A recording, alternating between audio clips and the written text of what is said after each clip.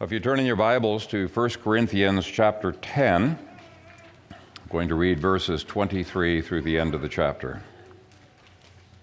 Hear the word of God.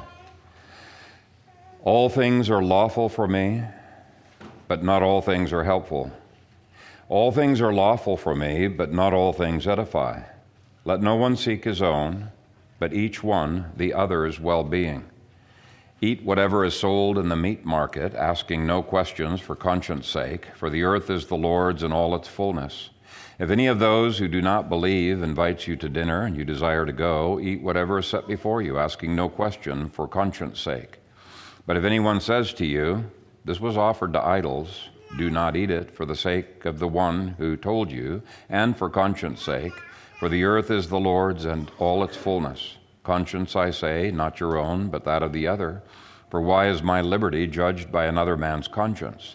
But if I partake with thanks, why am I evil spoken of for the food over which I give thanks? Therefore, whether you eat or drink or whatever you do all to the glory of God. Give no offense either to the Jews or to the Greeks or to the church of God, just as I also please all men in all things, not seeking my own profit, but the profit of many, that they may be saved. Amen. Father, I thank you for your word, this and many other scriptures we're going to look at, and I pray that you would enable me to marshal them and articulate them in a way that really reflects your wisdom, your perspective. And I pray that you would keep my lips from error and enable each one of us to grow in our understanding of your purposes. In Jesus' name I pray. Amen. Well, we're going to be dealing with a very sensitive topic today, the COVID-19 vaccine mandate. Some of our friends in the military could face very dire straits for refusing to get that vaccine, including even spending time in a military prison. And so I think they really do need our support very, very much. Now, granted, conscience issues are very hard to navigate, and today I hope to give you a biblically based tool to help you to navigate these and many other ethical issues that are tough to understand. And even if the COVID jab is not completely resolved in your mind today, I hope it will be resolved, but even if it is not completely resolved in your mind as a result of this sermon, I hope this sermon will at least result in more support for the consciences of our military friends, sensitivity to other people's conscience issues on this and other medical issues, and a better understanding of quad perspectivalism, which I think is one of the best tools that was ever given to me by Greg Bonson many, many years ago. Now, if you've been on Facebook very long, you know that Christians are all over the map on the ethics of the so-called vaccine, as well as on the mandate itself. And the more you understand the very complicated ethics involved and the way it intersects with science necessarily, and science is not infallible, the more you will sympathize with why people differ. Now, of course, I think the main reason people differ is because there's not been very much teaching on biblical medical ethics, and certainly not a lot on biblical civics. How much variety of opinion is there amongst Christians on these vaccines? Unfortunately, there is a lot of variety. You all know Dr. Jonathan Sarfati. We've had him out to PHF. He's a dear friend of mine. He's a brilliant man. He's a godly man. But he is about as far removed from my position on COVID-19 as you could possibly get. I consider him to be a friend, but I very strongly disagree with his position on this subject. At least on Facebook, he makes it look like you are in sin if you do not get the COVID vaccine because you're not loving your neighbor as yourself. You know, you could be contributing to the herd immunity. And so he takes a very, very strong, rigid stand. So he would be a representative of one of the positions. Then a little bit removed from Sarfati are Matthew Mason and John Stevens. They are two representatives of many Christian leaders who say, really, there's no issue with getting the shot, and they encourage others, if their conscience is okay with it, to get the shot in order to achieve herd immunity, but they're a lot more polite than Sarfati is. Other Christian leaders are more cautious, and they say that the evidence is still not sufficiently strong, and it's a personal conscience issue. It's debatable. It's not established, and that we should appreciate differences of opinion. And they say we shouldn't base ethics on science anyway. Now, I would agree with them that we shouldn't base ethics on science. It definitely intersects with science, but there's plenty that the Bible says about this. And then others, like myself and Dr. Fugate and Dave Brennan, argue that there are enormous ethical issues involved in receiving the COVID shot, and there is another layer of ethical issues in the mandate. Whether it's a civil mandate or a business mandate, there are ethical issues with that. But I do bring up these differences of opinion to caution myself and to caution all of us that this is a complicated issue where good brothers do disagree. Now, that doesn't mean we should ignore the subject. It means we keep going back to the touchstone of Scripture. So where do we start this morning? Anytime you see respected Christian leaders disagreeing, it's useful to see if these leaders are only looking at the subject through one, two, maybe just three of the windows of ethics. There's 4 windows of ethics that the Scripture addresses, and what I'm going to start by doing is saying, let's just assume that the Bible gives no direct commandments against this vaccine. I actually think that it does give direct commandments against this vaccine, but let's just assume that that is not the case. There still are other issues that are involved in ethics, and I'm using this chapter just to illustrate those other parts of ethics. In verse 23, Paul calls us to teleology, or outcomes. So it may be lawful, but is it helpful? And is it expedient? If not, there may be ethical issues involved in it. In verses 25 through 27, he deals with the situation that they found themselves in. So, for example, there is a big difference between a person who unknowingly, he doesn't know that food was offered to idols, he unknowingly eats of it, and a person who willfully eats of meat that was offered to idols, something that the Old Testament clearly forbade, and Acts 15 says it continues to be binding. And Paul actually gives an example of a person who could be eating meat offered to idols, and he's not in sin in that particular case, because he did so without realizing it. But you do need to ask, what happens when you find out after you've eaten it? Because that's an interesting question as well. In verses 27 through 29, he deals with one aspect of personalism, the conscience. And so those are the 4 windows of ethics: rules, outcomes, situations, and the people involved. And the Bible addresses all 4. Now let's start by looking at the rules, what theologians call deontology.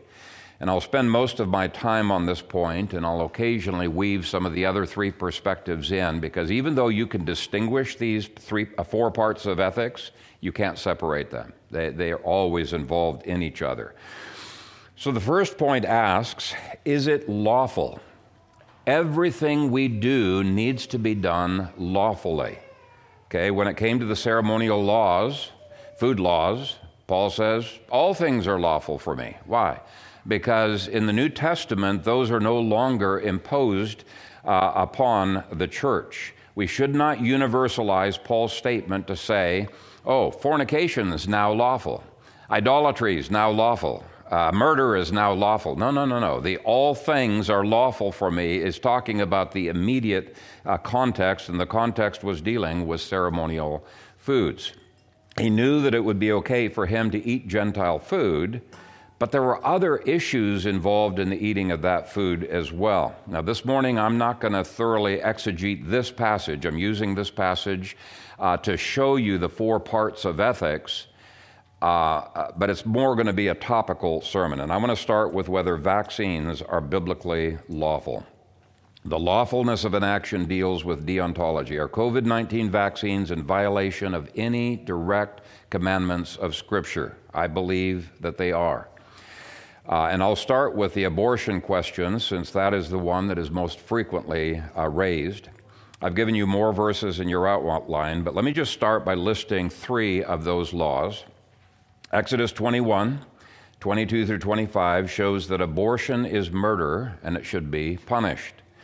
Proverbs 29:24 says that an accomplice to a crime, to any crime, is also guilty of that crime and needs to be punished. So a receptionist at the Planned Parenthood abortionist is an accomplice. The nurses who help the doctor perform that murder, they are accomplices to that act. It's sort of like, the getaway driver in a car at a bank robbery. He's treated as an accomplice. He was a part of the planning and everything in that crime. One more scriptural rule that relates is Deuteronomy 23, verse 18.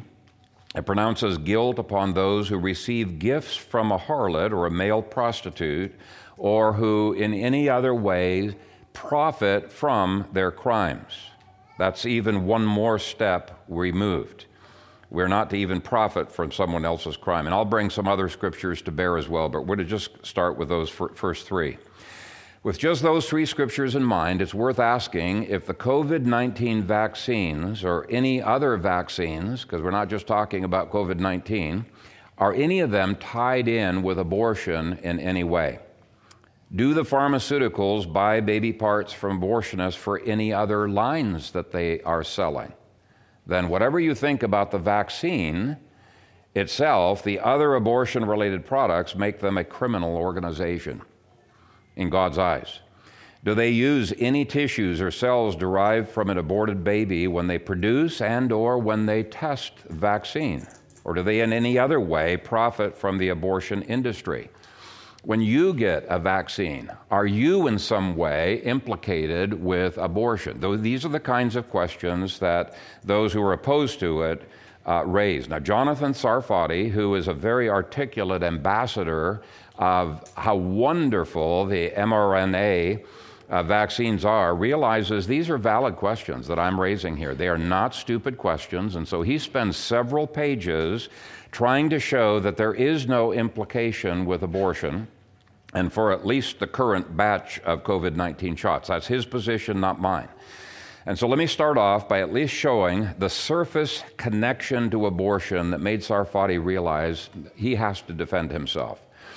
Pfizer initially claimed that no fetal cell lines were used until some whistleblowers within the company produced irrefutable evidence on October 6, 2021, that fetal cell lines were indeed used for testing. And by the way, this does not settle the question, because Sarfati and others will still say, hey, it's not the baby there, and we're quite far removed from the baby. They've got some other arguments we'll deal with in a moment.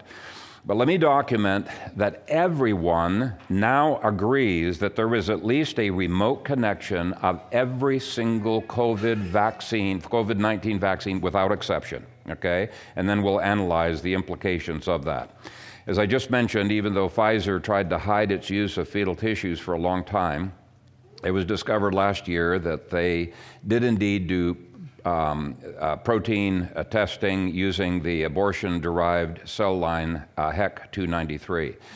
HEK293 was originally taken from the kidney of a baby aborted in the Netherlands in 1973. And by the way, HEK is an acronym. It means a human embryonic kidney, and 293 is just showing the number of experiments that they had to go through in order to be able to achieve a working cell line. And in order for those cell lines to work, and new ones that are being developed to be able to work, they can't use a dead baby. They have to get a live baby from the mother, and then without any anesthesia, because anesthesia is going to mess up their product, without any anesthesia, they start cutting out the organs, the kidneys, and the other parts, and so it's a torturous process. The death of the child came as a direct result of the procedure, not the abortion. It was murder for the purpose of advancing medical research. And I've got detailed footnotes of pharmaceutical companies' statements and the laboratories to prove that they used HEK293. There's no question on this anymore. Here are some other vaccines tested on the same cell line, HEK293.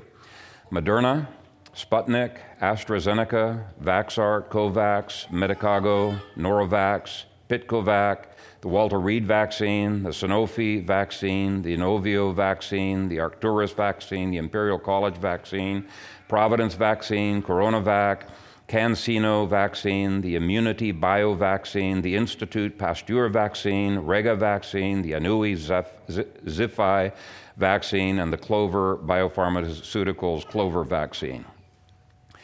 Johnson & Johnson publicly admitted that their vaccine used a cell line called PER-C6. PER-C6 was derived from an 18-week-old baby's retinal cells. It was frozen in liquid nitrogen. It was thawed in 1995 to derive a new fetal cell line. And there's another vaccine that used that same cell line. It's Altimmune.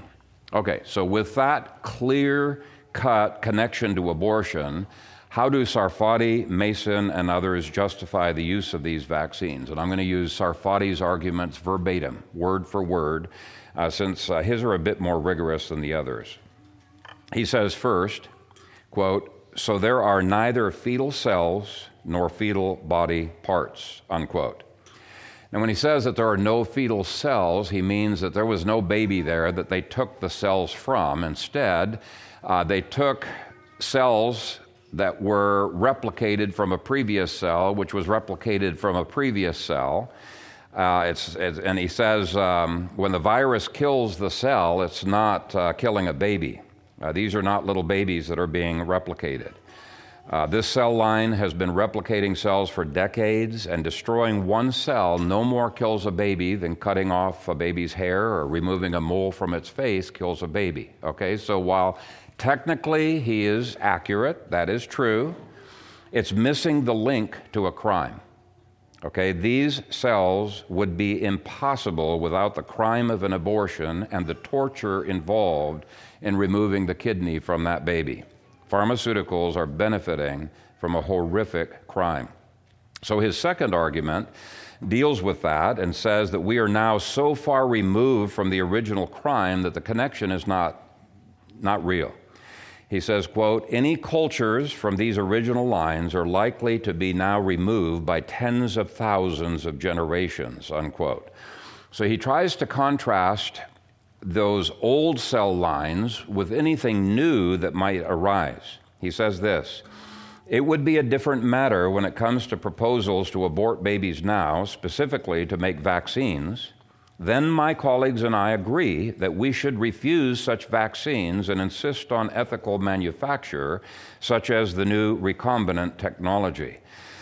Now, the argument seems to be that since we're profiting from cell lines so far removed from the original crime, in the case of Pfizer, it would be 1973, Moderna would be, and there's actually Johnson & Johnson would be 1980s, mid-80s. So we should not see this as an issue. But here's my question. How far removed does a crime have to be before a person becomes an accomplice? Okay?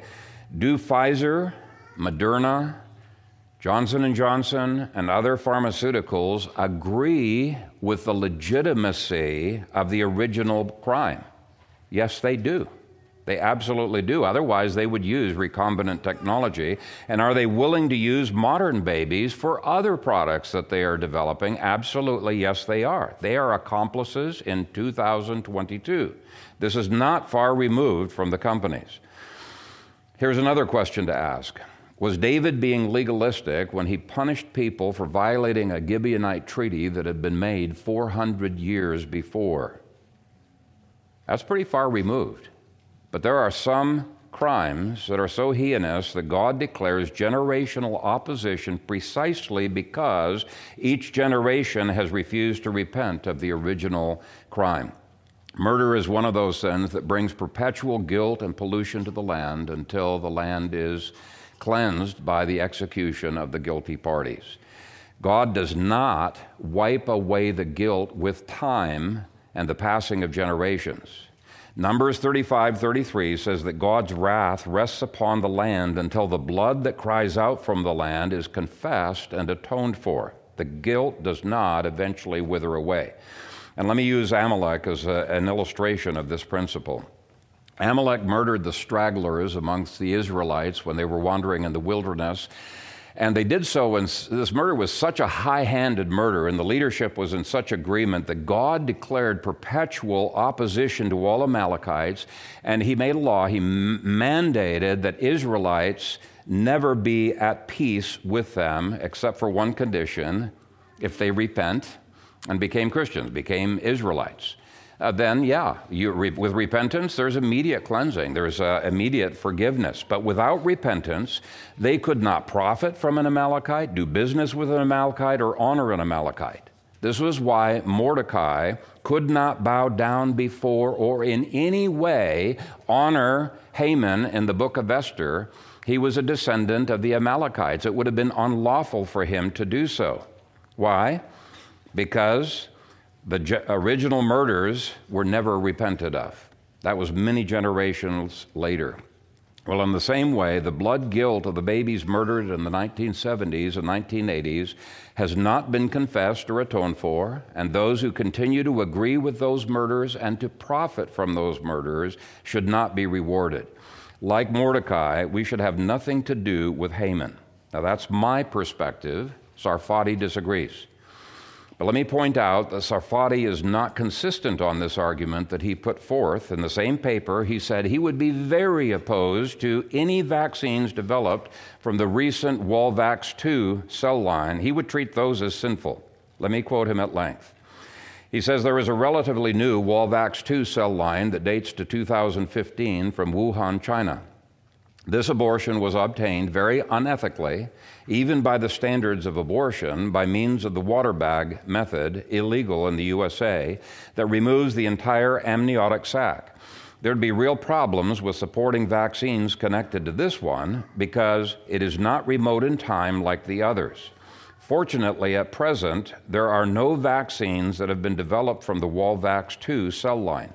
Now is the time to insist that any new vaccines are not made with this line, but with the many ethical alternatives readily available. Now, I'm glad he takes that position, but I believe it is utterly inconsistent with his being okay with HEC 293 or per C6. I would ask, why would using Walvax 2 cell lines be any more sinful?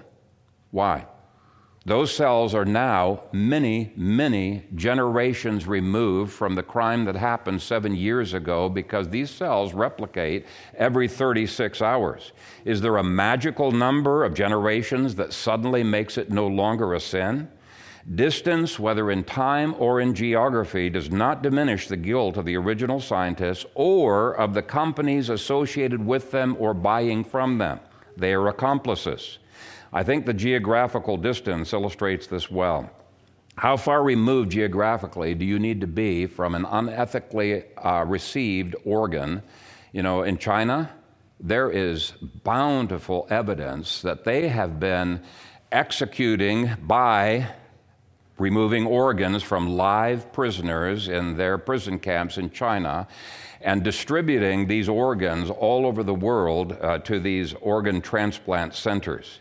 Is it okay to use those organs simply because the crime happened so far remotely geographically? No, I think this whole argument misses the point. We live in a culture of abortion. Big Pharma is in bed with Planned Parenthood and a government that insulates Big Pharma from any liability for its crimes. There has been no covenantal confession or atoning for those sins, which means that the companies are guilty. And so this argument does not hold water. Sarfati's third argument is, quote, that deed was unfortunately done and cannot be undone, unquote. Now, I fail to see how this argument is relevant at all. The same thing could be said about organs harvested from the live prisoners in China and sent to these transplant centers all over the world. It's huge business.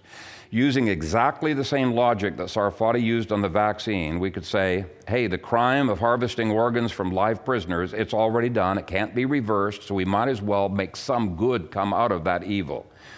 And I'll hasten to say that Sarfati actually argues against exactly that, against using organ transplants.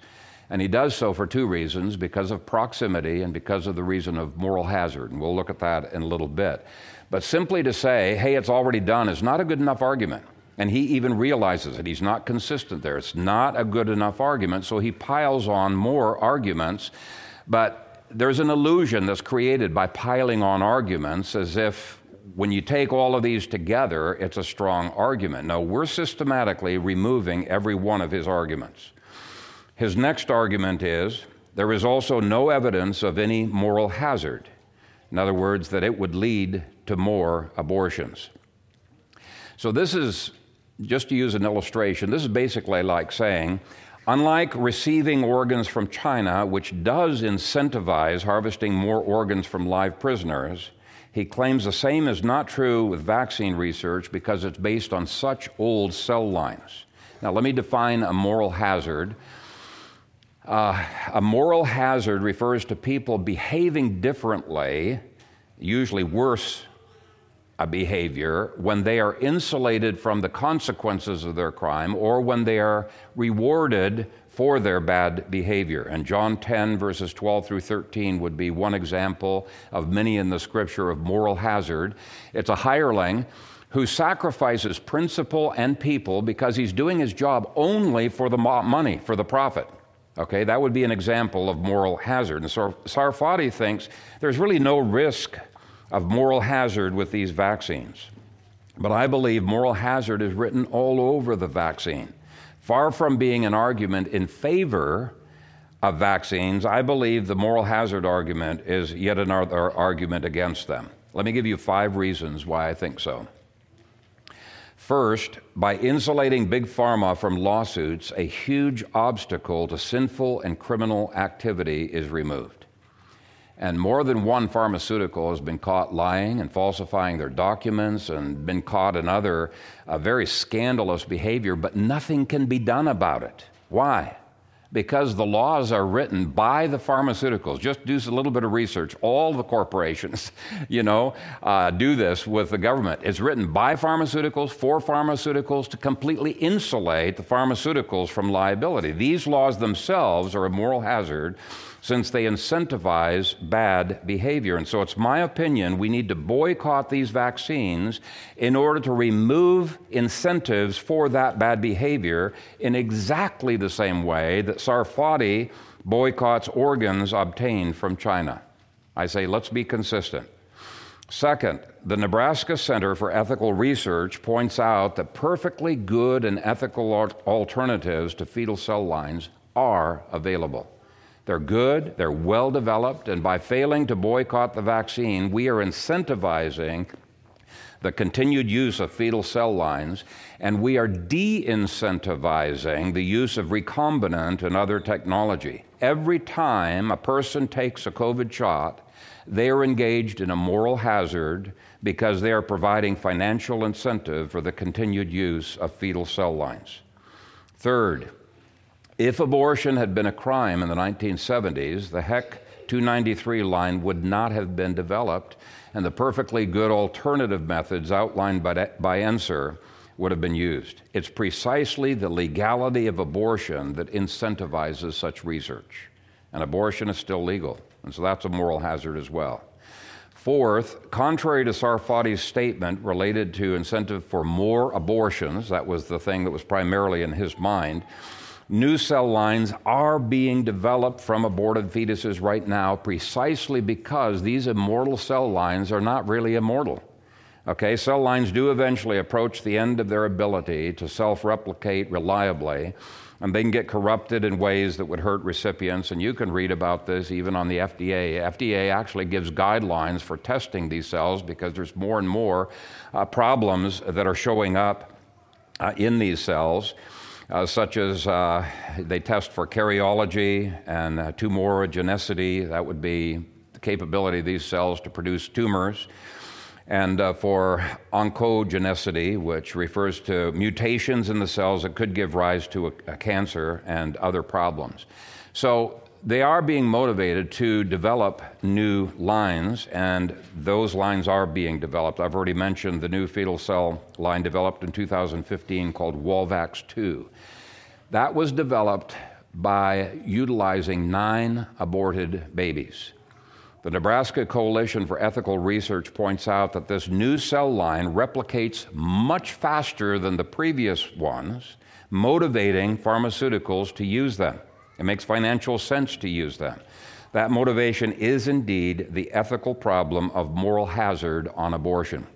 Fifth, Dave Brennan and others have demonstrated that Planned Parenthood makes a massive profit from big pharma and from the laboratories that are involved in these things by selling them baby parts.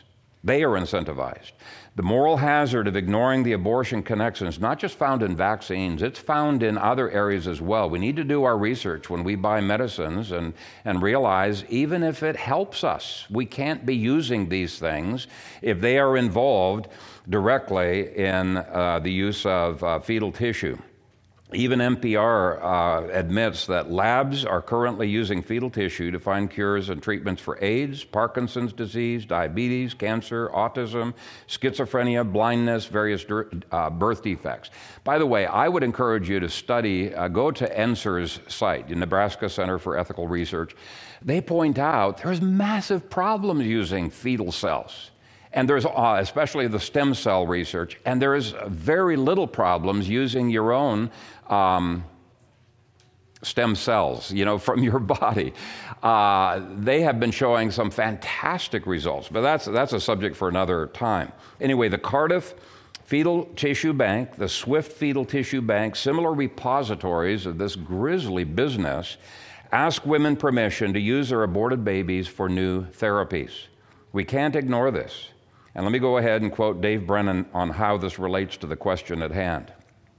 Quote, "No new abortion was performed or utilized to develop the COVID-19 vaccine," says John Stevens, but that's beside the point. The cell line developed from the kidney of a baby girl killed in the Netherlands in the 1970s is part and parcel of the very same culture of organ harvesting from innocent babies legally killed that continues to this very day. So we are placing ourselves firmly within that ongoing tradition instead of standing against it. We are opting into it, investing in it, entrenching it, normalizing it. And I agree. I totally agree. So far, not one of Sarfati's arguments stands up. Sarfati's fifth argument's a bit longer. He says, quote, "A similar comparison would be organ donation. Would we refuse a life-saving organ that was from a victim of a drunk driver, for example, who listed organ donor on the driver's license because he was killed in a sinful way? Accepting this organ is no way condoning drunk driving. Another example, it'd be totally immoral to murder someone to harvest his organs, even if it would save another person's life. However, if someone you loved was murdered during an armed robbery, would it be immoral to consent to organ donation so that even though a terrible sin had been committed, something good came from it? One silver lining on a very dark cloud? And would acceptance of such an organ mean condoning the murder? Similarly, should we refuse a life-saving treatment that is the one good thing that came from the abomination of murdering those two babies?" Now let's look at each illustration that he uses because they are not the same ethically. I have issues with most organ donations anyway because most organs, not all of them, you can get some organ donations from a truly dead person, but most organs have to come from a living person. And just be aware, brain death is not a biblical criteria for death. I've got a lengthy article that deals with that. So they're actually taking organs from live people. And there's a number of doctors in Nebraska and all around the states actually that are opposed to this. And I shouldn't go down rabbit trails because then I lose where I'm going. Okay. Assuming for the sake of argument that organ donations are okay, then the first situation of the drunk driver who had donated his organ, perfectly okay. It's no problem. And I agree that accepting the organ does not condone drunk driving, but that is hardly analogous. Here's something more analogous. Accepting an organ from the Chinese regime that was taken from a live prisoner does indeed condone China's murderous treatment of prisoners and should not be done, even if it is needed to save your life. I would rather die than accept that. Okay? And it doesn't matter how many intermediaries, we're talking about generations removed, it doesn't matter how many, there's a lot of intermediaries from China to the States, it doesn't matter how many intermediaries the Chinese originated organ has gone through to make it remote, the issue is the same. Murder is different than drunkenness. Drunkenness is a sin, murder is a crime, and the social consequences of the two are quite different. Now, the second illustration he used was of a loved one being murdered. Now, one could receive the organ if the loved one had willed it, had an organ donation card. But she didn't kill herself for the purpose of giving that organ, and the murderer didn't murder her for the purpose of giving that organ. That's an important difference. And we'll forget about the fact that many life-saving organs can't be donated from a truly dead person, the whole brain death criteria. But then Sarfati strangely compares that to the tortured murder of two babies in the 1970s and 1980s. Here's why I think it is strange. If that argument has any force whatsoever, then he should not object to obtaining cell lines from babies that have been aborted this year or last year. But he does. Why? Because he rightly recognizes Paul's repeated admonition in Romans that good ends do not justify the sinful means. It never does. In Romans 3:8, Paul adamantly disagrees with the statement, "Let us do evil that good may come." And of course, he'll shoot back immediately, "Yeah, but it's so far removed. There's no proximity." He's trying to tie these things together. We've already dealt with the proximity issue, but let me quote Helen Watt. She says, "From the perspective of the cell line creator, it should be noted that the mere use of a go-between, a tissue bank or tissue procurement company, cannot sanitize the close complicity involved in obtaining and using fetal tissue. By analogy, if property is obtained through violent robbery, the fact that it is obtained via a receiver of stolen goods, not the robber himself, is not enough to legitimate it. The connection is scandalously close, even if the transaction is not, as it may be, prearranged." Sarfati's sixth argument is this: there is the principle of double effect. That is, if a contemplated action has both good and bad effects, then it is permissible only if it is not wrong in itself and if it does not require that one directly intend the bad result. Now, that principle of double effect was invented by Thomas Aquinas in the 1200s AD, and it's not like it's a horrible principle. I don't think it's adequate. He used it to say that killing a person with a weapon is murder. But then he says, because of the principle of double effect, if your purpose for killing was to save your own life or to save somebody else's life, suddenly it does not become murder. And I would say, okay, it's a legit conclusion, but it's not legit because of the principle of double effect. It's legitimate because the Bible explicitly says that you can defend yourself, right? That's the whole point. Unfortunately, this principle of double effect has been used to defend knowingly bombing civilian populations in order to hit a legitimate target. And they say, well, our purpose is not to kill civilians, it's to hit that target. Well, they know full well many, many civilians are going to be killed when they're hitting that target, and they weren't there to defend the target, they're just innocent civilians. So I would say it's murder. The same principle is used to justify euthanasia of a person in unbearable pain. Now, a good application of the principle of double effect is when a doctor tells a patient, hey, you're going to die if you don't get this operation. And there is a slight risk that you might be permanently comatose if you do get the operation. But the purpose of the operation is not to make you comatose. The purpose of the operation is to save your life, right? And so everybody would agree that even though there's a risk, the doctor is not held liable for a negative outcome if the point of the operation was positive. Okay, that's legit. But this ethical principle is way, way, way too loose for Christians to ever use it. I don't believe in this principle. But let's assume its legitimacy just for the sake of the argument. Why does this principle of double effect not justify these vaccines? The reason is because Big Pharma does not meet the 3 rules of double effect that are found in every ethics textbook that talk about double effect. Let me go through them. First rule, the nature of the act must itself be good or at least morally neutral. But I've already demonstrated the act of using fetal cells is not good, and it's certainly not morally neutral. And I'll later show massive harm that the vaccines are doing. At least that's what one science thing says is definitely a possibility. The second rule is that the agent must intend only the good effect and not intend the bad effect, either as a means to the good or as an end in itself. That's all part of the definition. But I've already demonstrated that Big Pharma is totally in agreement with abortion and with using the products of abortion as the means to good, a clear violation of Romans 3:8. I've read the websites of each of the vaccine producers, and they have no problems whatsoever with how the cell lines were produced. Many praise the way cell lines are produced. They are a part of the culture of death, so they violate the second rule. Third rule is that the good effect must outweigh the bad effect in circumstances sufficiently grave to justify causing the bad effect, and the agent exercises due diligence to minimize the harm. Well, again, Big Pharma is not interested in getting rid of abortion.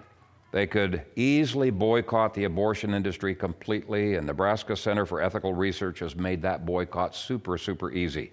But the fact of the matter is, Big Pharma is in bed with the death culture of Planned Parenthood, and we cannot weigh the actuality of abortion against the possibility of saving life. And so on every level, there is no double effect excuse with Big Pharma, even if you bought into the principle of double effect, which I don't. And by the way, the principle of double effect could be used to justify any vaccine whatsoever, including any vaccine derived from this new Walvax 2 cell line, something that Sarfati opposes. He's not being consistent here. You can't have your cake and eat it too. If double effect can be applied to HEC 293, it can be applied to vaccines that use fetal cells from Walvax 2. Now, it may seem like overkill, but I know some of you guys read Dr. Sarfati, and I just wanted to make sure we're dealing with all of his arguments in an honest, intellectually rigorous way. If his arguments fail, then we need to avoid the shot just for the commandments related to abortion that are in your outline. Now, Sarfati gives one more argument as to why there is no negative implication in abortion. He says, quote, "There is remote, immediate material cooperation, meaning that the moral object of the cooperator, in this case the one being vaccinated, and that of the wrongdoer, the abortionist who aimed for a dead baby, are distinct. Under this principle, vaccination can be allowed if necessary to prevent severe illness and death, which it does, and we also clearly condemn both the two abortions from which cell lines were derived and any future abortions to create more cell lines." Now, there are a number of problems with this line of reasoning. Why is, quote, "if necessary to prevent severe illness," unquote, even inserted? If it's ethical, it should be ethical even if there were alternative means of preventing illness and it wasn't necessary. Why does necessary make it suddenly ethical? Scripture is quite clear. You can never justify sin in order to save life. Okay, we simply cannot. Second, assuming for the sake of argument that the vaccine really is beneficial rather than harmful, you are still benefiting from a crime.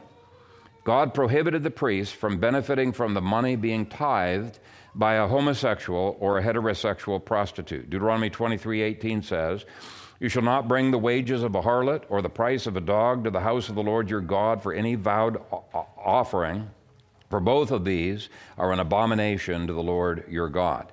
Now, the priests might have argued, hey, we're not involved personally in that prostitution, and money's neutral. Why can't we use this money for good?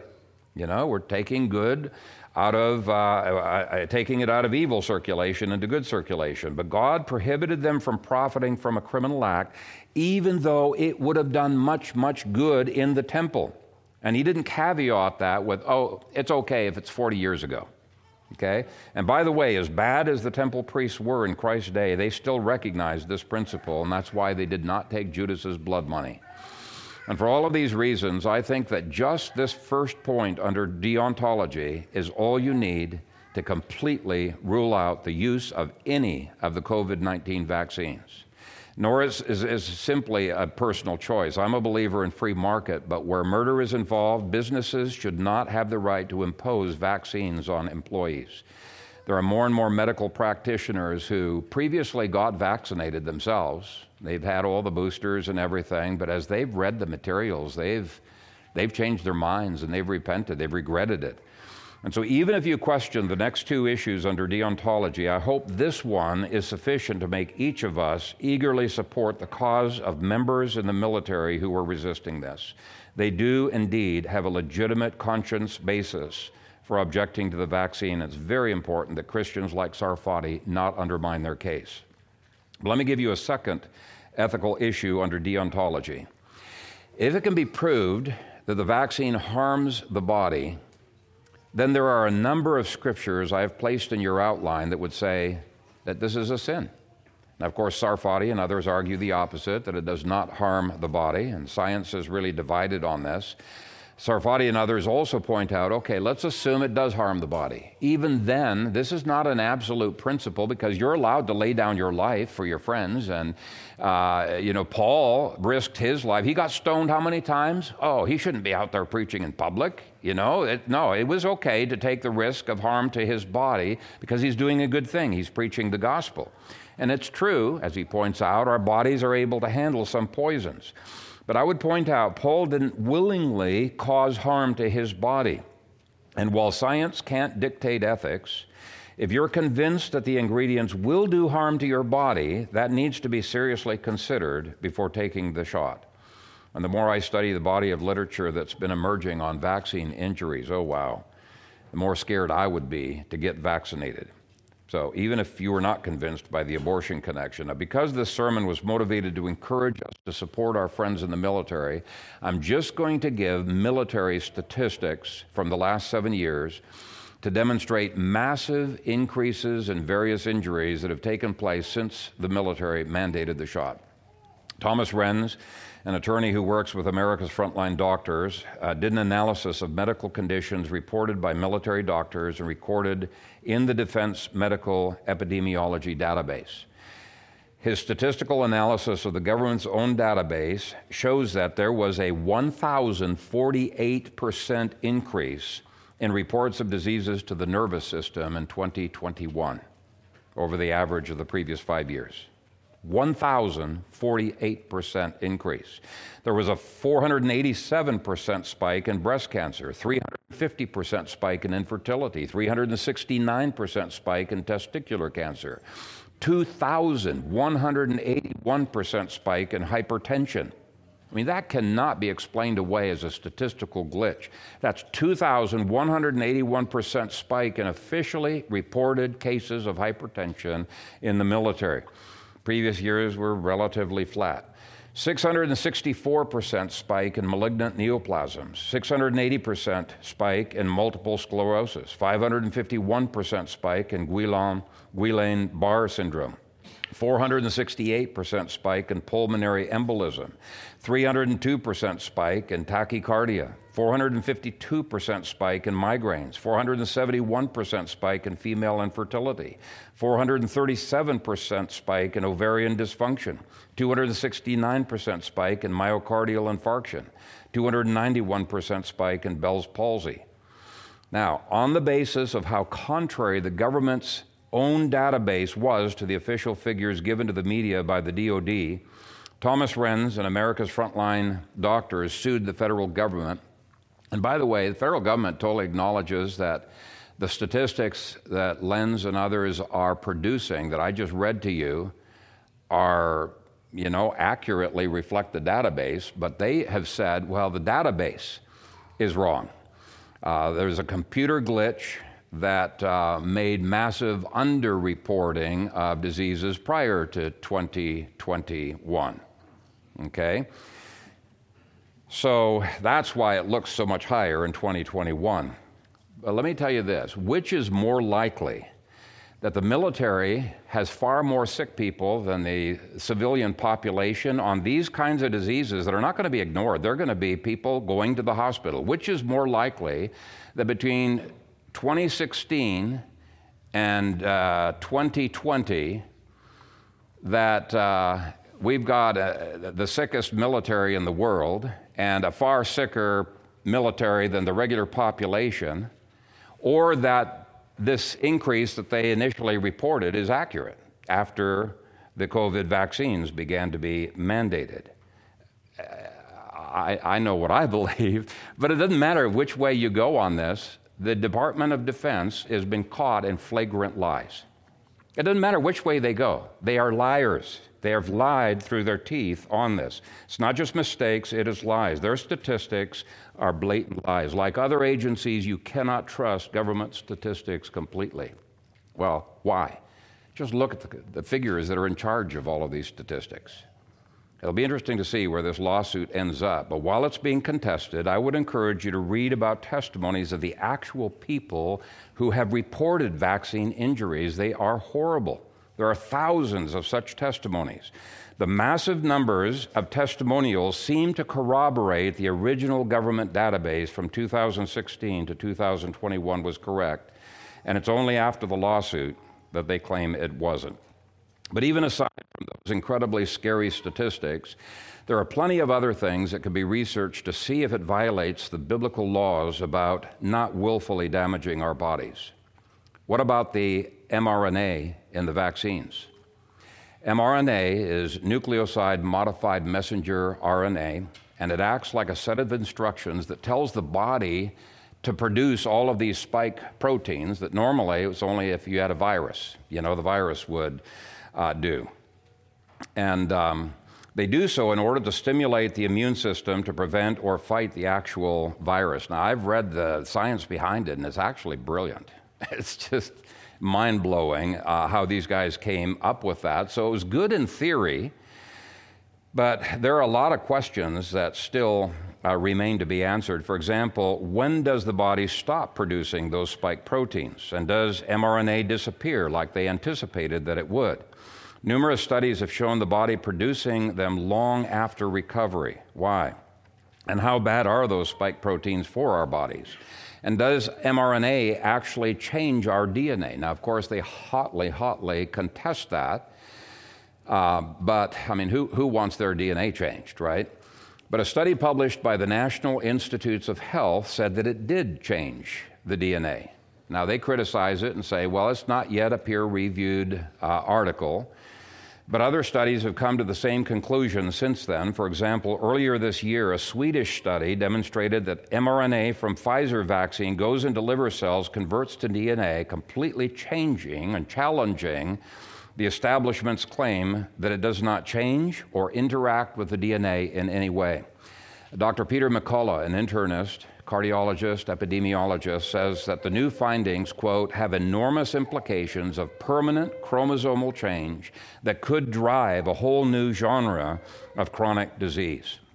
Now, whichever side of this science question you land on, and science is not infallible, the situation, and science can only address the situation, right? The situational side of the equation would at least say use the utmost caution before receiving the jab, or you might be in violation of several commands of God concerning stewarding our body. Now, if you're not convinced by that science, you think it's perfectly healthy, that's a different question. But if these statistics are even remotely true, that would be a second reason why businesses should not be allowed to mandate vaccines unless they're willing to face the medical liabilities for all of their employees. And the employees need to have agreed with it contractually. You can't later on impose it on them when that's not been a part of their contract. If they mandated it, then they are complicit in the damage to your body. This is not a free market issue. This is a criminal issue. Sarfati's essay came out before any of these studies were done, so I'm not going to fault him for not knowing about them. But it does put in question his claim that if the potential harm caused by the vaccine is outweighed by the harm of the disease itself, then it's the best trade-off in this fallen world. That's his words. Now, here's the problem. We won't know for quite some time what the results of permanent change to DNA will produce. Science is a moving target because it's impossible to get an absolutely certain conclusion from an induction, either way, from my side or the other side. But anyway, by now I think you're seeing all four perspectives need to be dealt with at the same time. The third topic that is often raised under deontology are the quarantine laws of Leviticus 13 through 17 and Numbers 2. Some people try to use those laws to justify the state getting involved in shutting down churches and businesses and airlines in order to protect people. And by analogy, they use those laws to give mask mandates and vaccine mandates for the good of the people. And I'm not going to get into whether those laws are ceremonial laws that have passed away, as Dr. Fugate believes, or moral laws that continue. That's immaterial.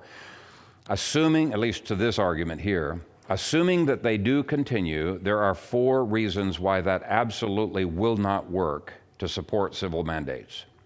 First, both Leviticus chapters 13 through 17 and Numbers 2 show it was the infected person who was quarantined, not the healthy.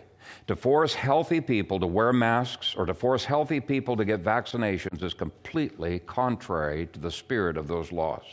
Those very laws argue against mask mandates and vaccine mandates.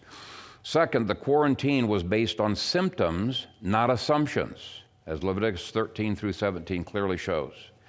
Third, the infected people were only quarantined after alternative explanations had been definitively ruled out. Well, the military is not allowing Christians to use any alternative means of protecting their neighbors, such as weekly testing, wearing masks, which I don't think work anyway, or something else. And fourth, no leper was forced to seek a cure or even seek treatment. Thus, those passages prove the exact opposite of forced mandates for medical treatment, whether of the healthy or the diseased. Now, there are other questions possible under deontology, but I need to move on.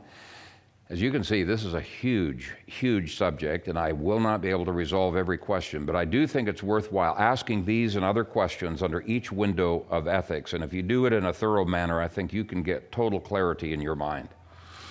Now, obviously, I've already dealt with teleology, person, and situation to some extent under deontology, but I'm going to spend a few more minutes on each of the other 3 windows just to fill things out a bit. Verse 23, 1 Corinthians 10, addresses teleology. Paul says, all things are lawful for me, but not all things are helpful. All things are lawful for me, but not all things edify. And in context, we saw he was dealing with the ceremonial food laws. God had opened the door wide open for Paul to eat Gentile foods, but just because it was lawful to eat Gentile foods did not mean it would be beneficial to do so. So we need to ask, is it helpful for us? And secondly, does it build up others? How could eating Gentile, non-kosher food be bad for us? On the previous 2 verses, he points out that if the food was eaten in a sacramental context of a pagan temple, well, all of a sudden you're having fellowship with demons. So that's not good at all, even if the food might have been good. But even if it was simply purchased from the marketplace, it doesn't mean that the food is healthy for you. You know, there could be lawful foods. If they're cooked well, fine. But they have parasites if they're not cooked well. Now, it's my personal belief that the food laws given in the Old Testament are the best foods for the body, and the other foods are allowable, but probably not as good in situations. And so our family follows the 80-20 rule. We tend to eat the good foods 80+% of the time, and the maybe not quite so good, but they're okay foods, 20% or less. Here's the point. God calls us to care for the temple of our body by being good stewards of it. 1 Corinthians 6:15 says, do you not know that your bodies are members of Christ? Shall I then take the members of Christ to make them members of a harlot? Certainly not. Well, that has applications to other things besides sex. Honoring our bodies honors Jesus. Verses 19 through 20 continue the thought saying, do you not know that your body is the temple of the Holy Spirit who's in you, whom you have from God, and you are not your own? For you were bought with a price, therefore glorify God in your body and in your spirit, which are God's. And so the point is, our bodies don't belong to us. They belong to God. They're temples of the Holy Spirit. We should care for them as if they are God's property, which they are. Now, applied to vaccines, you could land either way on this, depending on which science you're convinced of. Some emphasize that our normal diet introduces more of the same toxins that are in vaccines than the vaccines themselves do. And Sarfati actually has some pretty interesting statistics on that. So that may be true of some ingredients. It's certainly not true of mRNA. Others emphasize the opposite, statistics on vaccine injuries, and they come to different conclusions. There are risks with many things that are lawful to do, but those risks need to be carefully weighed. Are the risks of vaccine injuries greater than the benefits? And you might be convinced differently than I am on this. Again, science is a moving target. Paul's second consideration under teleology here is, but not all things are edifying. So if eating would hurt a fellow believer, I might abstain, even if I felt it was lawful to eat. Now, applied to medicine, some people have gotten shots out of love to their neighbor, hoping to stop the spread of COVID-19. That's admirable. It's just looking at it through one window, but you appreciate what they're doing. Others have abstained because they want to have a consistent testimony against abortion. And it's sometimes hard to read what would edify or build up others when it comes to something we believe might be beneficial to us or might be harmful to us. And there are many other teleological questions Paul does not address in this chapter that could be posed when you're trying to tease apart these ethical issues. For example, moral hazard really is a teleological question that we've already addressed. Does a failure to boycott the vaccines encourage the continued use of fetal cells? Does it encourage abortion? Not all agree, but I think it does. Situational window related to foods is mentioned in verses 25 through 27. Eat whatever is sold in the meat market, asking no questions for conscience sake, for the earth is the Lord's and all its fullness. If any of those who do not believe invites you to dinner and you desire to go, eat whatever is set before you, asking no question for conscience sake. Now, this is a situation of eating out of ignorance. Meat sold at the marketplace is obviously a different situation than meat served at a pagan temple. Likewise, meat eaten without knowledge that had been dedicated to a demon is different than knowingly and deliberately eating meat offered to idols, which again, Acts 15 says we can't do. So knowing the situation can make a huge difference in whether we're guilty or not. And so, just as there are a number of biblical principles that apply to the situation related to foods, there are a number of principles applied to the situation of vaccines. What's our situation? Well, first, should we trust the mainstream media that has been known to be in collaboration with anti-American and anti-God ideals? No. It is naive to blindly accept the data that comes from the media, whether it's the fact-checking Facebook or Twitter or Time Magazine or the World Herald or CBS, MSNBC, you name it, and people say, but all they're doing is reporting the objective data that the CDC has supplied. And that's what I keep getting on my Facebook blocks, right? For accurate information, go to the CDC. Well, it used to be that the CDC and FDA were trusted, but more and more people aren't sure what to trust, and I can certainly respect people who have gotten the vaccine out of a sincere trust in the CDC's information. But there's strong evidence that their absolute denials of any change or interaction with DNA were false.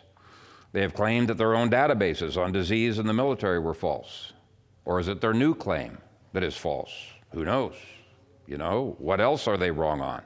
My studies have shown that they are wrong on a lot, and more doctors and high-level medical researchers are beginning to realize that the CDC, FDA, and other agencies have been caught red-handed in being political tools.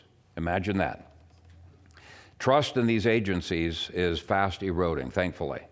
Numerous doctors are now realizing the CDC is not an objective organ. It is one of many tools of the political left. And by the way, don't accuse me of being just an absolute cynic. I am not a cynic of anything that's in the Bible.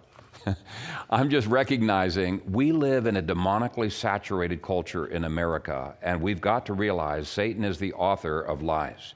I talked to one doctor a month ago about medical research, and he loves medical research. He continues to follow it, but when the subject in the FDA came up, he treated them with utter disdain. Now, he said he's just ashamed of how in the past he used to treat just about everything the CDC and the FDA put out as gospel fact. And he used to believe what the pharmaceutical representatives who came to his office said about medicine. But he said since then, he has seen so much concrete evidence of corruption, politicization, graft, legal bribery from the big corporations, and outright lies that he has come to the conclusion the CDC is a criminal organization and the FDA is not far behind. Now, is that exaggeration? Possibly. I don't think so. Dr. Fugate doesn't think so. But I would say, at least, given recent events, it is utterly naive to blindly accept what any government agency claims. They are mostly led by people hostile to the Constitution, Christianity, and traditional values. Just look at the mass exodus out of the Pentagon and other leadership areas of good people. It's not just an exodus. I think Biden's been forcing these people out. And who are they being replaced with? We need to understand our American situation to rightly interpret things. And so it's important that trusted sources for news and medical information be sought out. I love reading all sides of a question. The liberal stuff, I read everything because I can filter it through a biblical worldview.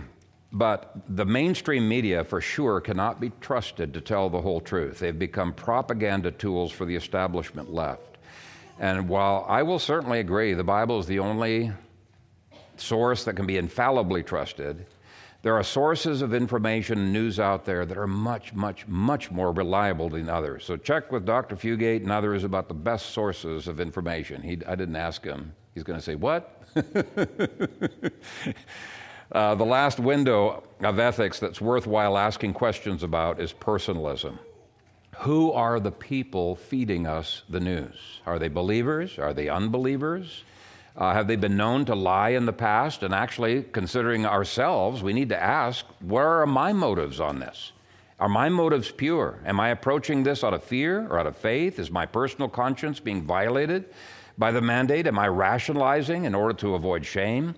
In the case of many military people, their personal consciences are not being honored at all. While thousands of administrative and medical exemptions have been granted to military people, so far zero, well, I found out from Megan there may be one medical exemption, but they were leaving the military anyway, so didn't count. But zero religious exemptions to the COVID jab have been granted. Zero. That shows prejudice. In 1 Corinthians 10, Paul says that our own consciences and the consciences of others need to be clear before God.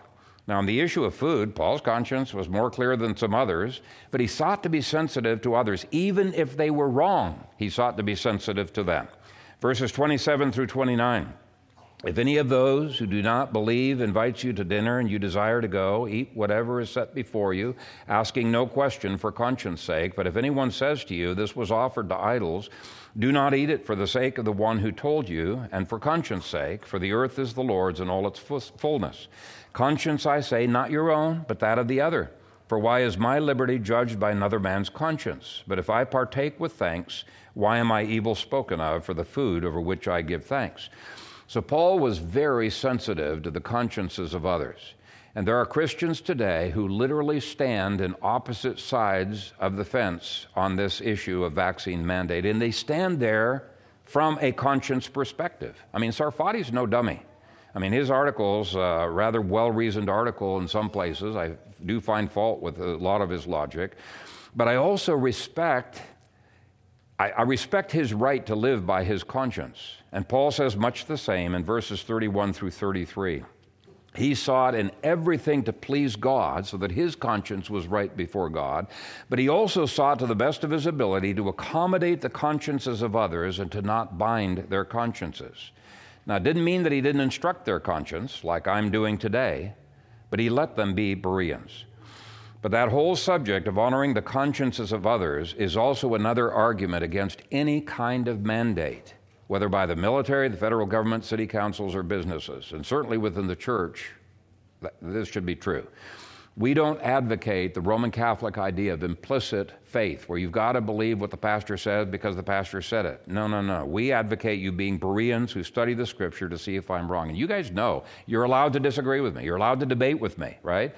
We give you that freedom. But if you value that freedom, don't be telling military people that they have no right to object to getting vaccinated. That's offensive for you to value your freedom but not give freedoms to the others, okay? They have every right, and people object, but what if they get everyone sick with the flu on duty or sick with COVID-19 while they're on duty? Well, if the vaccine works and if everybody else is vaccinated, why are they worrying so much? Okay? By worrying, they're acting as if the vaccines don't work. Okay? When you realize the trillions of dollars that vaccines will generate for the establishment, this is no longer an objective debate. Verses 31 through 33 say, "Therefore, whether you eat or drink or whatever you do, do all to the glory of God. Give no offense either to the Jews or to the Greeks or to the church of God, just as I also please all men in all things, not seeking my own profit, but the profit of many, that they may be saved."